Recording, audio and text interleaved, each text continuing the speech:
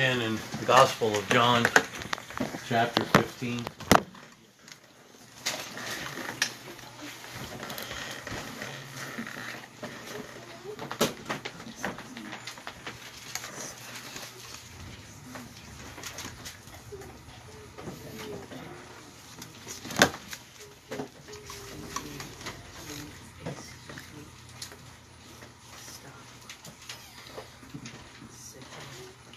Beginning in verse 1, John 15, verse 1.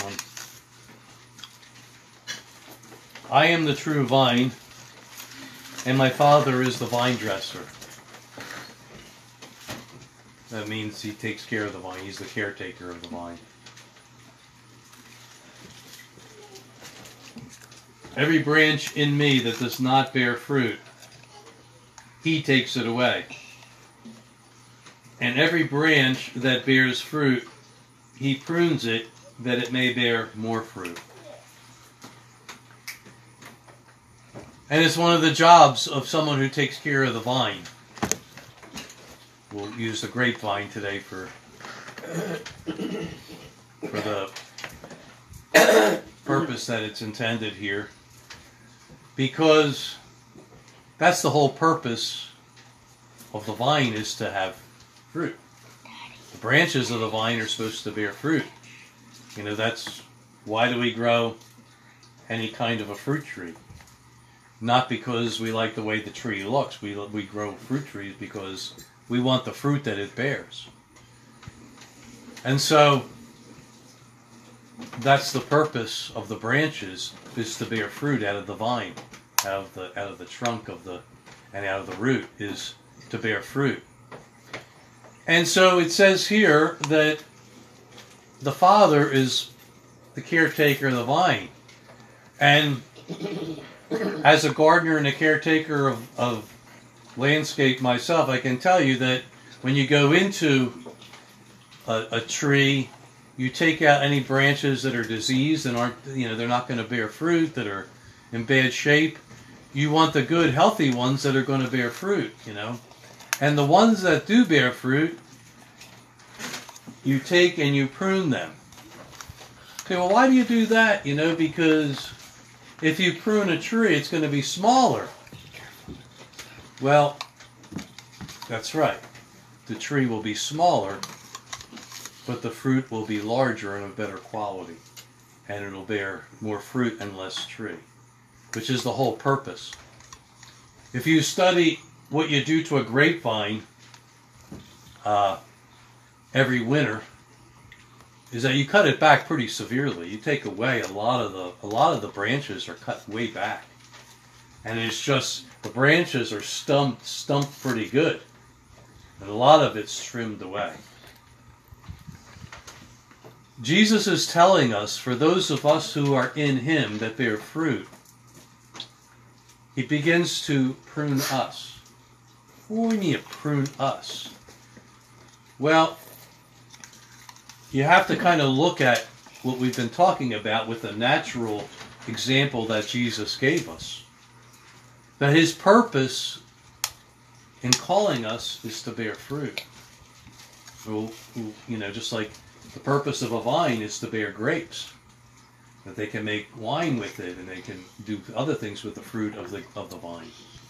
That's the purpose of the vine. So our purpose that God has called us to is to bear fruit. And so He takes us, just like the vine gets pruned back, He does that to us.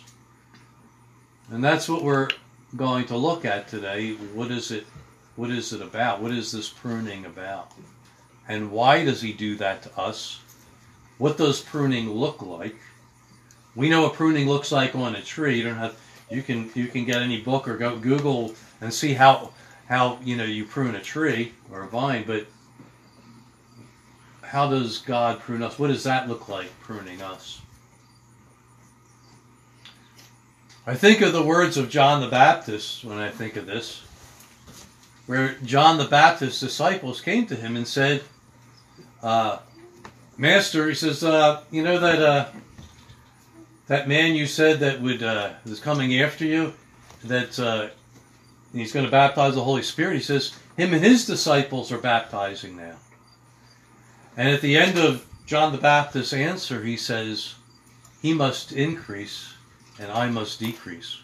Of course, in John the Baptist's case, he was talking about that the ministry of John the Baptist was pretty much fulfilled. He was sent before Jesus to be a herald and to prepare the ministry of Jesus.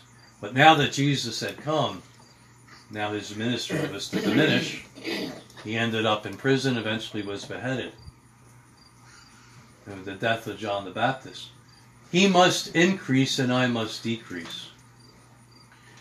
The words of Paul says that I am crucified with Christ, nevertheless I live. Yet not I, but Christ lives in me. And the life that I now live, I live by faith in the Son of God, who loved me and he gave himself for me. And so the purpose of this pruning is to bear more fruit.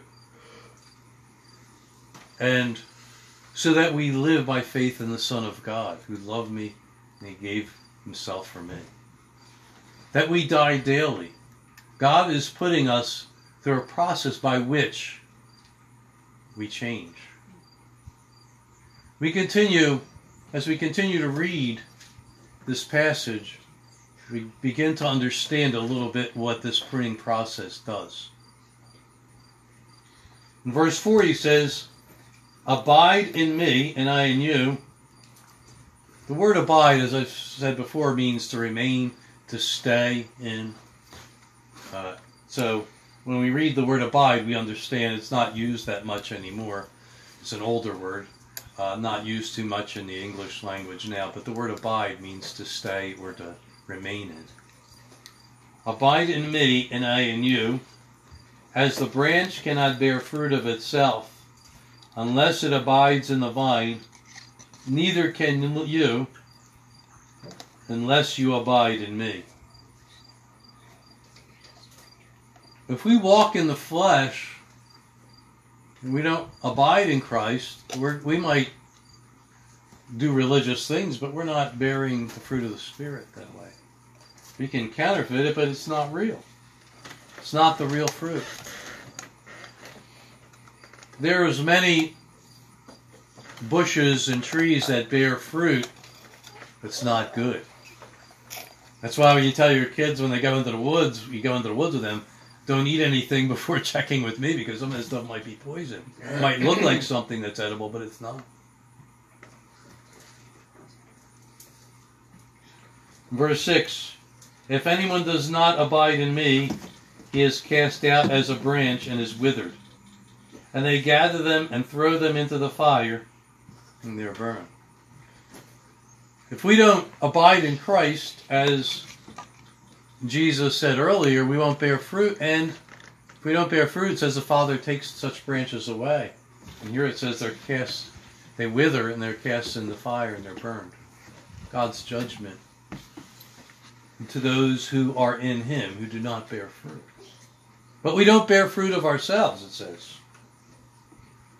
We must remain in him, and through remaining in Christ, we bear his fruit. And that's the whole purpose that he's called us to. In verse 7 it says, if you abide in me, and my words abide in you, you will ask what you desire, and it shall be done for you. So this is a two-way street. Many people will say, well, I prayed for this and that, and God didn't do anything. But are you abiding in him? Are we abiding in him? Are we remaining in him? Because we understand, if we're remaining in him, that there are seasons of waiting and perseverance in faith before we are answered. It says if we abide in him, we shall ask what we will and it'll be done. In 1 John, it says that if we ask anything, that we know will be done by him, because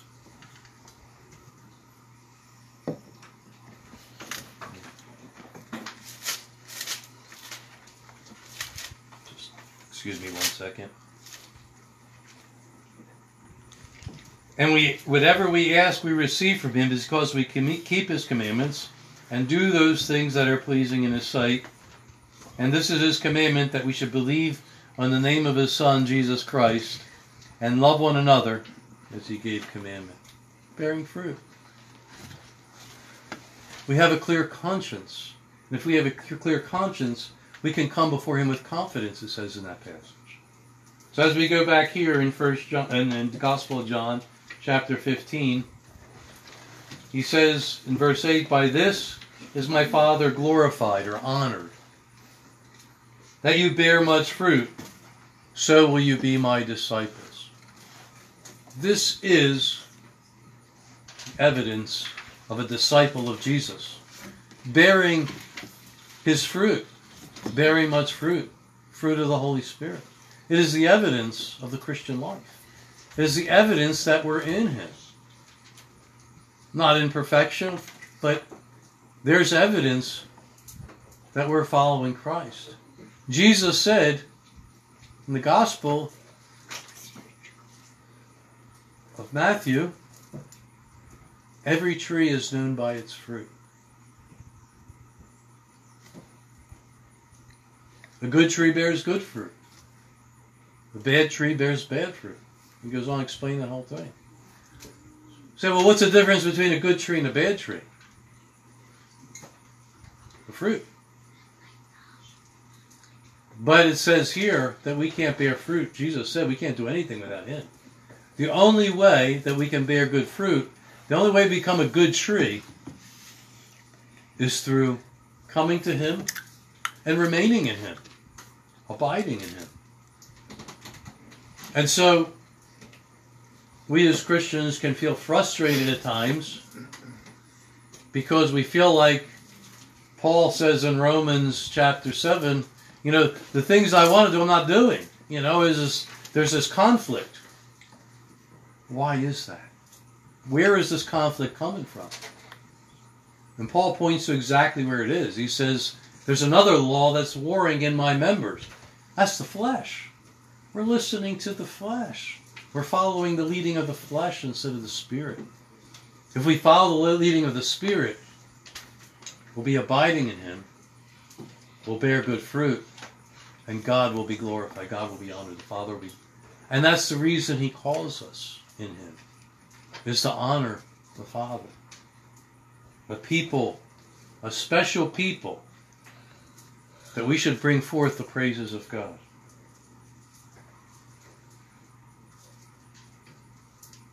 Verse 9, "As the Father loved me, I also have loved you.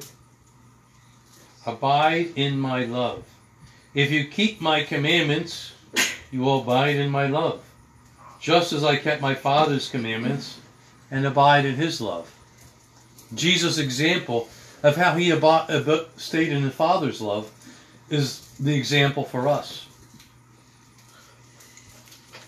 Verse 11, "These things I have spoken to you, that my joy may remain in you, and that your joy may be full. This is my commandment, that you love one another as I have loved you. Greater love is no one than this, that a man lay down his life for his friends. You are my friends if you do whatever I command you." This is one of the hardest things to embrace. Sometimes we know we're called to love people, we don't want to. Say, I know God wants me to love this person, but really, I don't want to love them. When we say, I don't want to love them, what is that referring to? It's talking to me, I, the old man, the flesh. The flesh, our human nature, does not want to love those who do not love us. We naturally want to love those who love us. They're good to us. They're kind to us. And are a blessing to us. But what about those that are mean to us? What about our enemies? What about those who curse us, speak evil of us because we follow Christ or whatever reason? Those who cheat us, steal from us, try to slander us, speak evil of our reputation, try to get in our way of what we want to do. You know, we can just go down the line and just keep going on and on. We naturally don't want to love. So you see why a pruning process is necessary. To get the big I out of the way. I remember years ago, Paul Yoder taught about beware of the big I.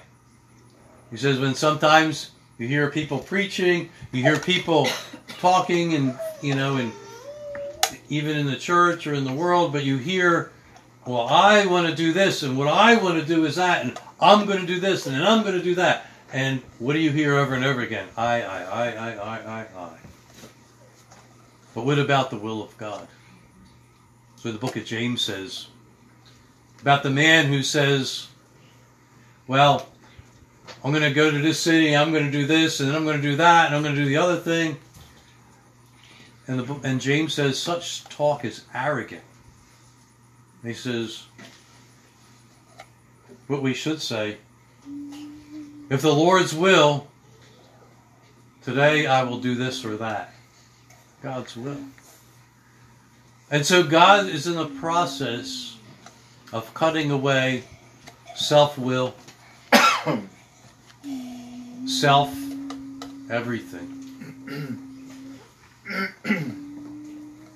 Or cut us away from our human nature so we can say with Paul, it is no longer I live, but Christ lives in us.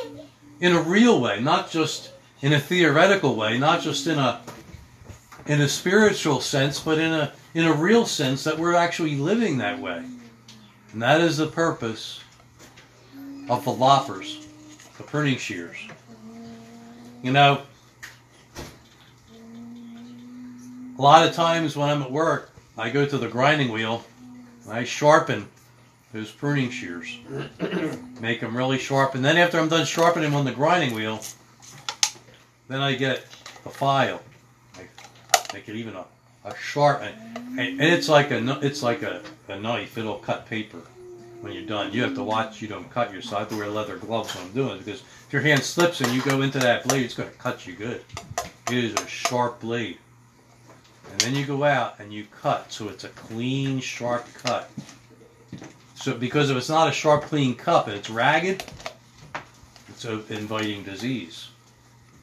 And you go and you cut. And if you go back there to that cut, a few months later, you begin to see a skin growing over it, a natural skin growing over it. It's a healing process. Because when something is pruned, you're wounded. When you're pruning a tree or a bush, even if you're cutting away something diseased, it's still you're cutting a wound. Just like if you cut the tip of your finger cut off, it's a wound. It's got to heal. And so, our Father in heaven, in His love and His goodness and His foresight and His wisdom and His vision, takes the shears to us. And He allows wounds to come to us.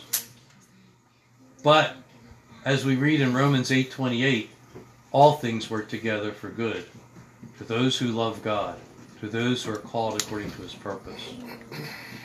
What do those wounds look like? What are they? How do I recognize them? Well,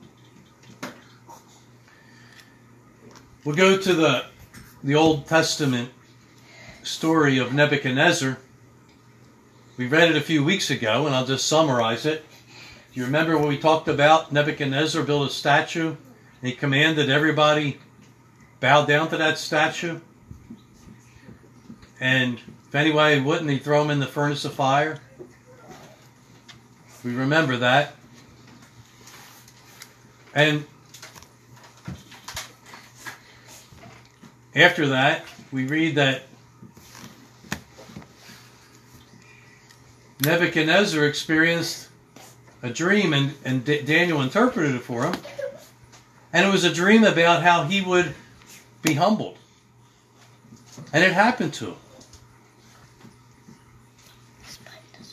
Because Nebuchadnezzar was full of himself. He's the most powerful man in the world, ruled over many kingdoms, very powerful, beautiful kingdom, wealthiest man in the world. And he was full of himself, and he was boastful.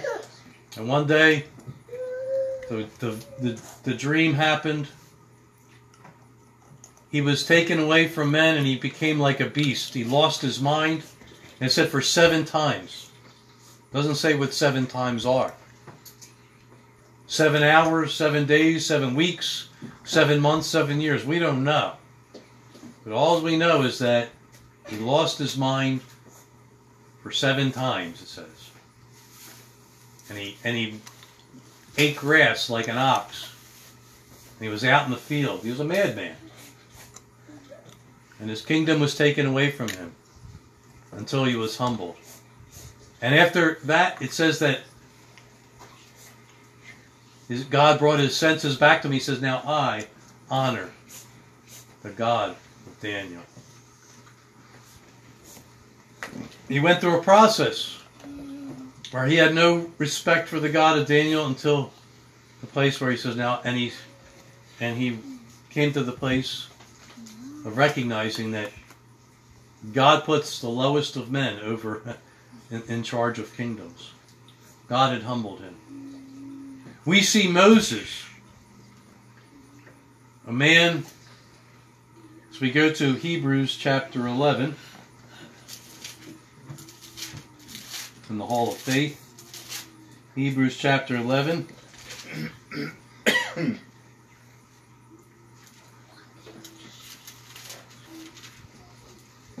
I'm sorry, it wasn't Hebrews 11. It's Acts chapter 7. I looked there, but I found it wasn't there. It's actually Acts chapter 7, which I had.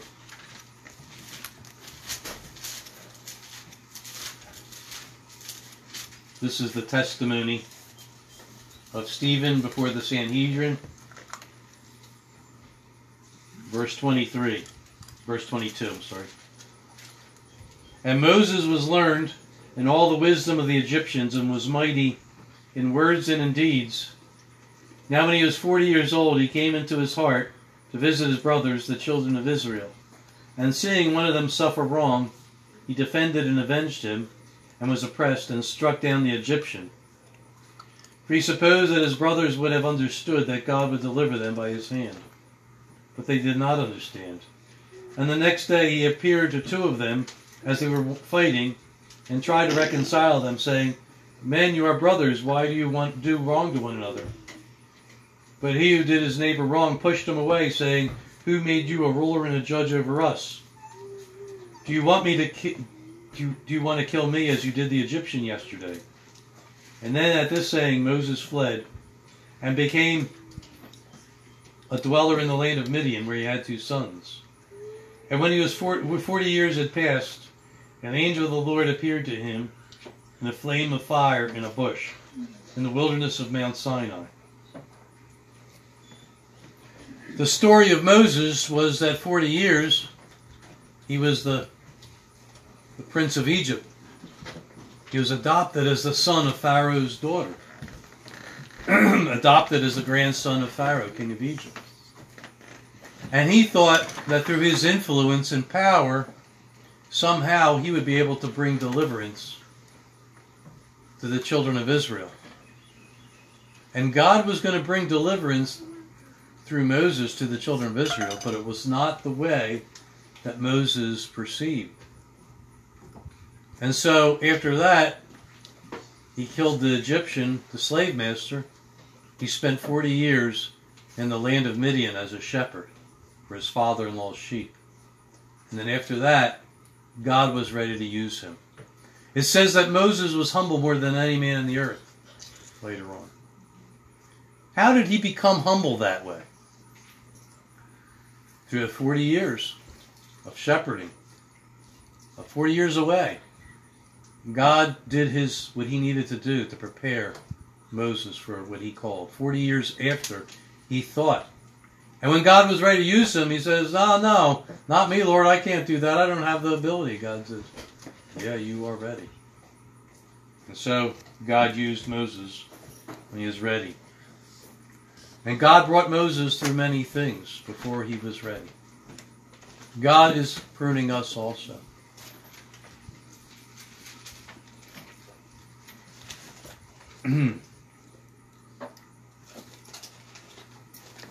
We see David, a deliverer of Israel from Goliath, the giant. He was anointed king of Israel. And then he walked right into the throne, right? Isn't that what the story says? No, it doesn't. He was anointed by Samuel, and then in a short period of time, he was running from his master, King Saul. His master was trying to murder him. And he spent several years on the run.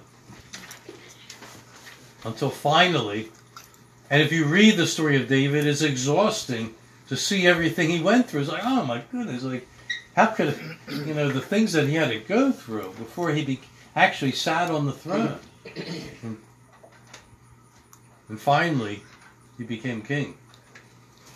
But there was a process that God, in his wisdom, decided to bring David through. Until he was ready to be who God called him to be. Don't think that it's any different for us. God has things to prune away from us. The fruit of the flesh. If you look at the fruit of the flesh, we read about all kinds of things in Galatians 5.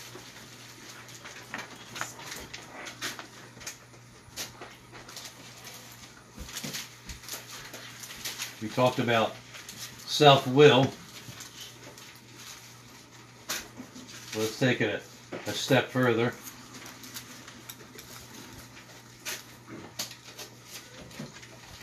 Some of them: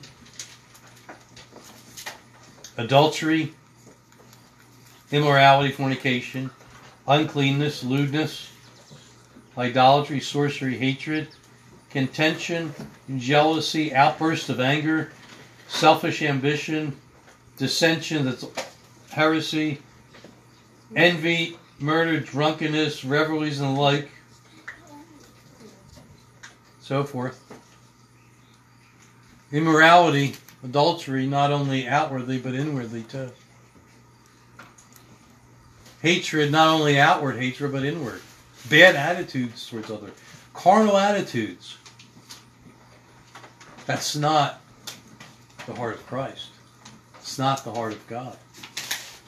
So when we're in the wrong direction and our heart's in the wrong place and we're acting all the things that our heart's wrong in the wrong place, here comes the pruning shears. God begins to bring things into our life. And we didn't recognize them. But there they are. And we fight against those things. And those things that God brings in our life frustrates us because we don't recognize that there's a sharp blade behind the things that God's bringing into our life to change us. He changes us on the inside. The love of God, we read, is shed abroad in our hearts and the Spirit He has given us. But if we're not loving one another the way Jesus loved us, here comes that sharp blade. And no one is immune to that process. No one has arrived. When we are converted, it says that He's going to prune us to bear more fruit. Well, what's the matter with just a little fruit? In this is my God, Father glorified, that you bear much fruit. This is the will of God. Do we want to fight against the will of God? We want things to be great. We want everything to go the way we think it should go. But it's not going to. God is going to bring us through a series of events of different sizes, shapes, and kinds to bring about His will in our life. So when we read next in 2 Corinthians chapter 3,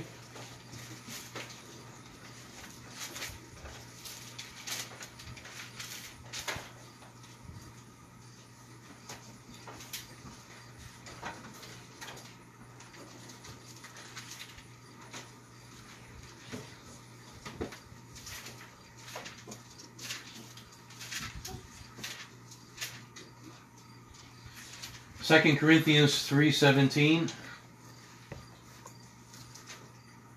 Now the Lord is the Spirit, and where the Spirit of the Lord is, there is liberty, freedom. But we all, with unveiled face, beholding, as in a mirror, the glory of the Lord, are being changed into the same image, from glory to glory, just as by the Spirit of the Lord. The Spirit of the Lord, when we're born of the Spirit of God, changes us on the inside. But God's purpose is not just to change us on the inside. It is for us to live it out. To live what He's put in us out in our life. Jesus, when He was baptized by John the Baptist, the Holy Spirit came upon Him, and He walked and He lived in the power and the anointing and the guidance and the will of the Holy Spirit. Jesus says, I am not here to do my will, but the will of the Father who sent me.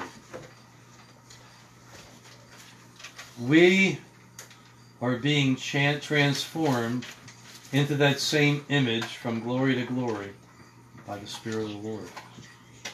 He's changing us. It says, being transformed. That's a present tense. We are being changed. We were changed on the inside. He gave us a new nature when we're born of the Spirit, when we believe the gospel. When we make that decision to follow Christ, we were changed. But now it says we are being changed.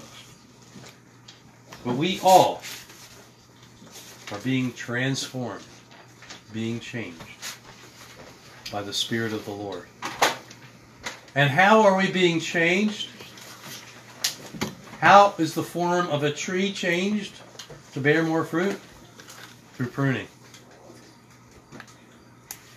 That is what the farmer does.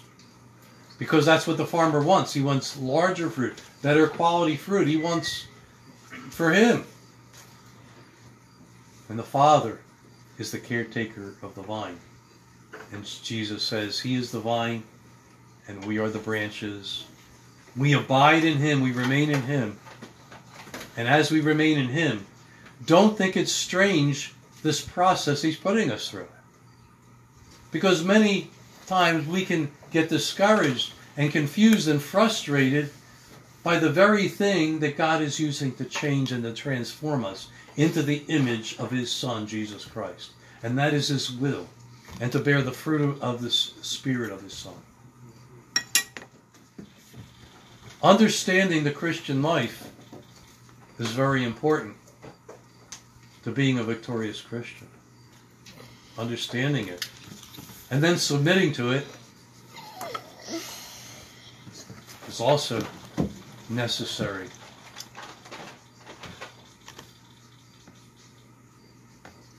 In verse 7 of chapter 4, the next chapter, as Paul is talking on, he says, in verse 7, but we have this treasure in earthen vessels. The Old King James says jars of clay. That means the flawed human body. We have the treasure of God's Spirit put in this flawed body. That the excellence of the power may be of God and not of us. We are hard pressed on every side, yet not crushed. We are perplexed, but not in despair. persecuted but not forsaken, struck down but not destroyed, always carrying about in the body the dying of the Lord Jesus, that the life of Jesus may be manifested in our bodies.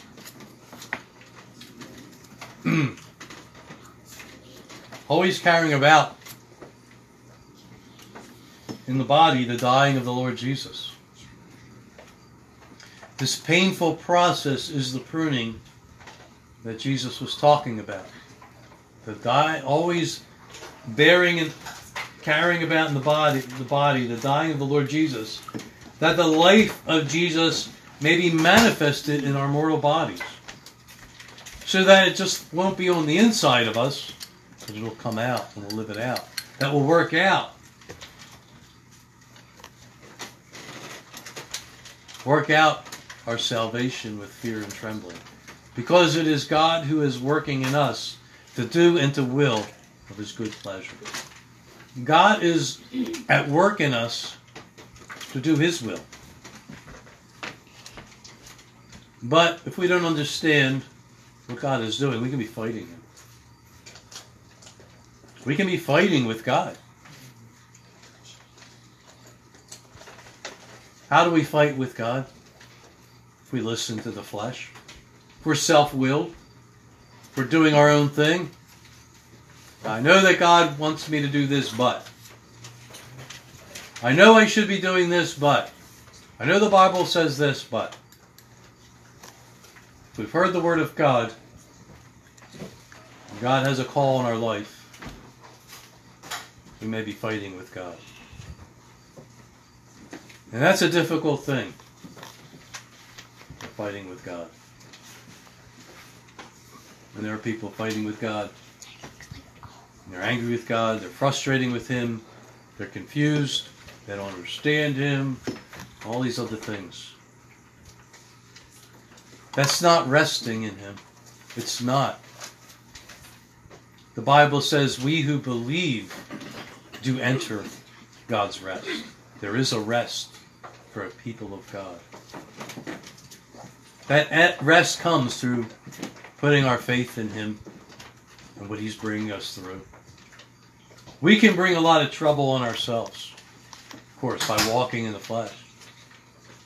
But we can say, well, I'm trying to do what's right and I'm following the Lord and everything else, but there's still all this stuff going on. Okay. When we're doing what's right, that's great. We're following the leading of the Spirit, that's great. But He wants us to follow Him more. And He wants us to be more like Jesus. Because we can all say and agree with one thing. If we're following Jesus, we're not doing it to the perfection of Jesus. That means there's room to grow, to bear better fruit than we're bearing, to bear more fruit, to be more fruitful. Is there anybody who here can say, I've arrived and I've been bearing as much fruit as possible, and I'm walking just like Jesus, and I'm walking in the same perfection as Jesus? I think if we can say, no, not really to that, then we understand that there's need for more pruning.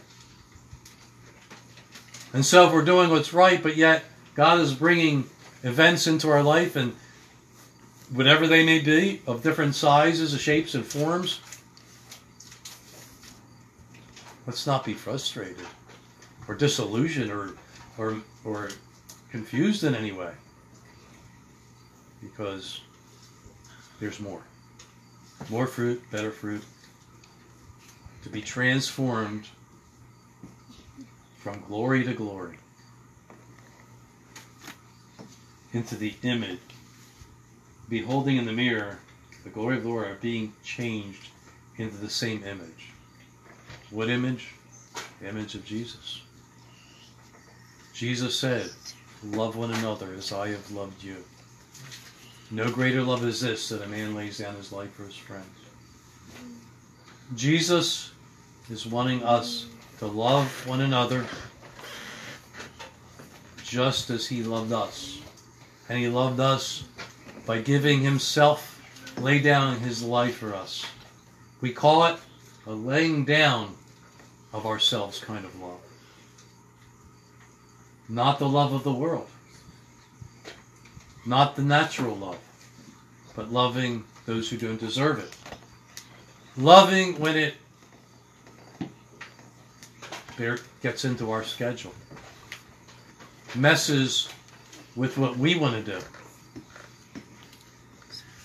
That we have to put others before ourselves. Like it says in Philippians. We should think of others more highly than ourselves. Putting others before ourselves and esteeming others more highly than ourselves. Jesus did that. How inconvenient was it for him to get down off of his throne and come as a form of a baby and grow up and be tempted in all ways like us, yet without sin? And all that he went through for 3.5 years of ministry, and all the people that spoke against him, hated him, plotted against him, tried to kill him, and finally they succeeded and crucified him, and he spent 3 days in the heart of the earth before he rose from the dead. What benefit was that of his? Was he doing that for him? You see, all that he did was inconvenient. All of that was putting others before himself.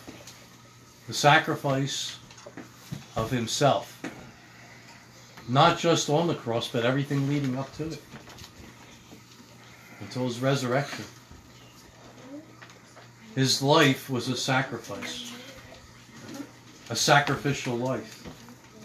That's what this pruning is all about. It's inconvenient. It's painful. It hurts.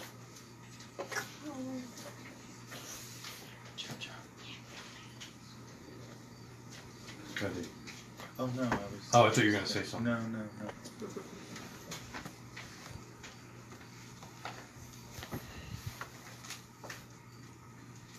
Jesus tells us that the kingdom of God, of course, is in Matthew 13, is like a man who finds a treasure in a field. And he sells everything he has to buy that field. Jesus says of his disciples that we must forsake all, follow him. But what if we're holding back from forsaking all? What are we holding something back? Not willing to sell all, as the man who bought the treasure in the field. We're holding back in some areas. Here comes that sharp blade. What does it look like? We have to. Each of us has to come to a point of seeking God and understanding it for ourselves, because many of the things that it might be is things that we actually are frustrated about in our life, are angry about, and maybe even angry with God about. But His purpose is to make us like Him. And the way we live, not just shed abroad in our hearts, but that love that He put in our hearts comes out. And a changed heart, a changed attitude. The attitude of Christ. Let the same attitude be in you that was in Christ Jesus, we read in Philippians. Are we living out the attitude of Christ? We're putting others before ourselves. A sacrificial life of others and their well-being and their welfare are more important than our own. It does not agree with the modern spirit. It does not agree with the environment that we grew up in this world.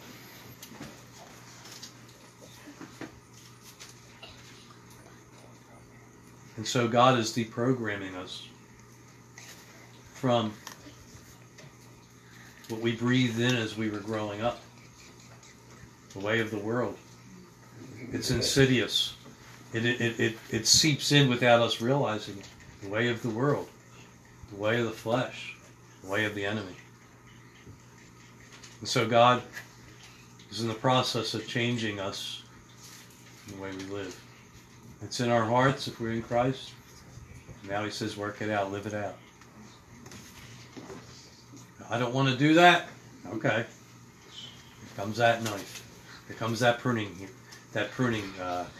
shears. That sharp blade that we don't want.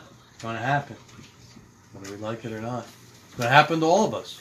Every branch, not some of the branches, every branch in me that bears fruit, he prunes it that it bears more fruit. And we know from natural study that pruning is painful to the recipient of it. But without him, we can do nothing. So as we're being pruned, don't be discouraged. Continue in him. Abide in him. And let that fruit be born. That is the will of God, and God is glorified in it. This is how men shall know that we're his disciples, because of our love for one another. That testimony of the Christian happens through the process that he puts us through.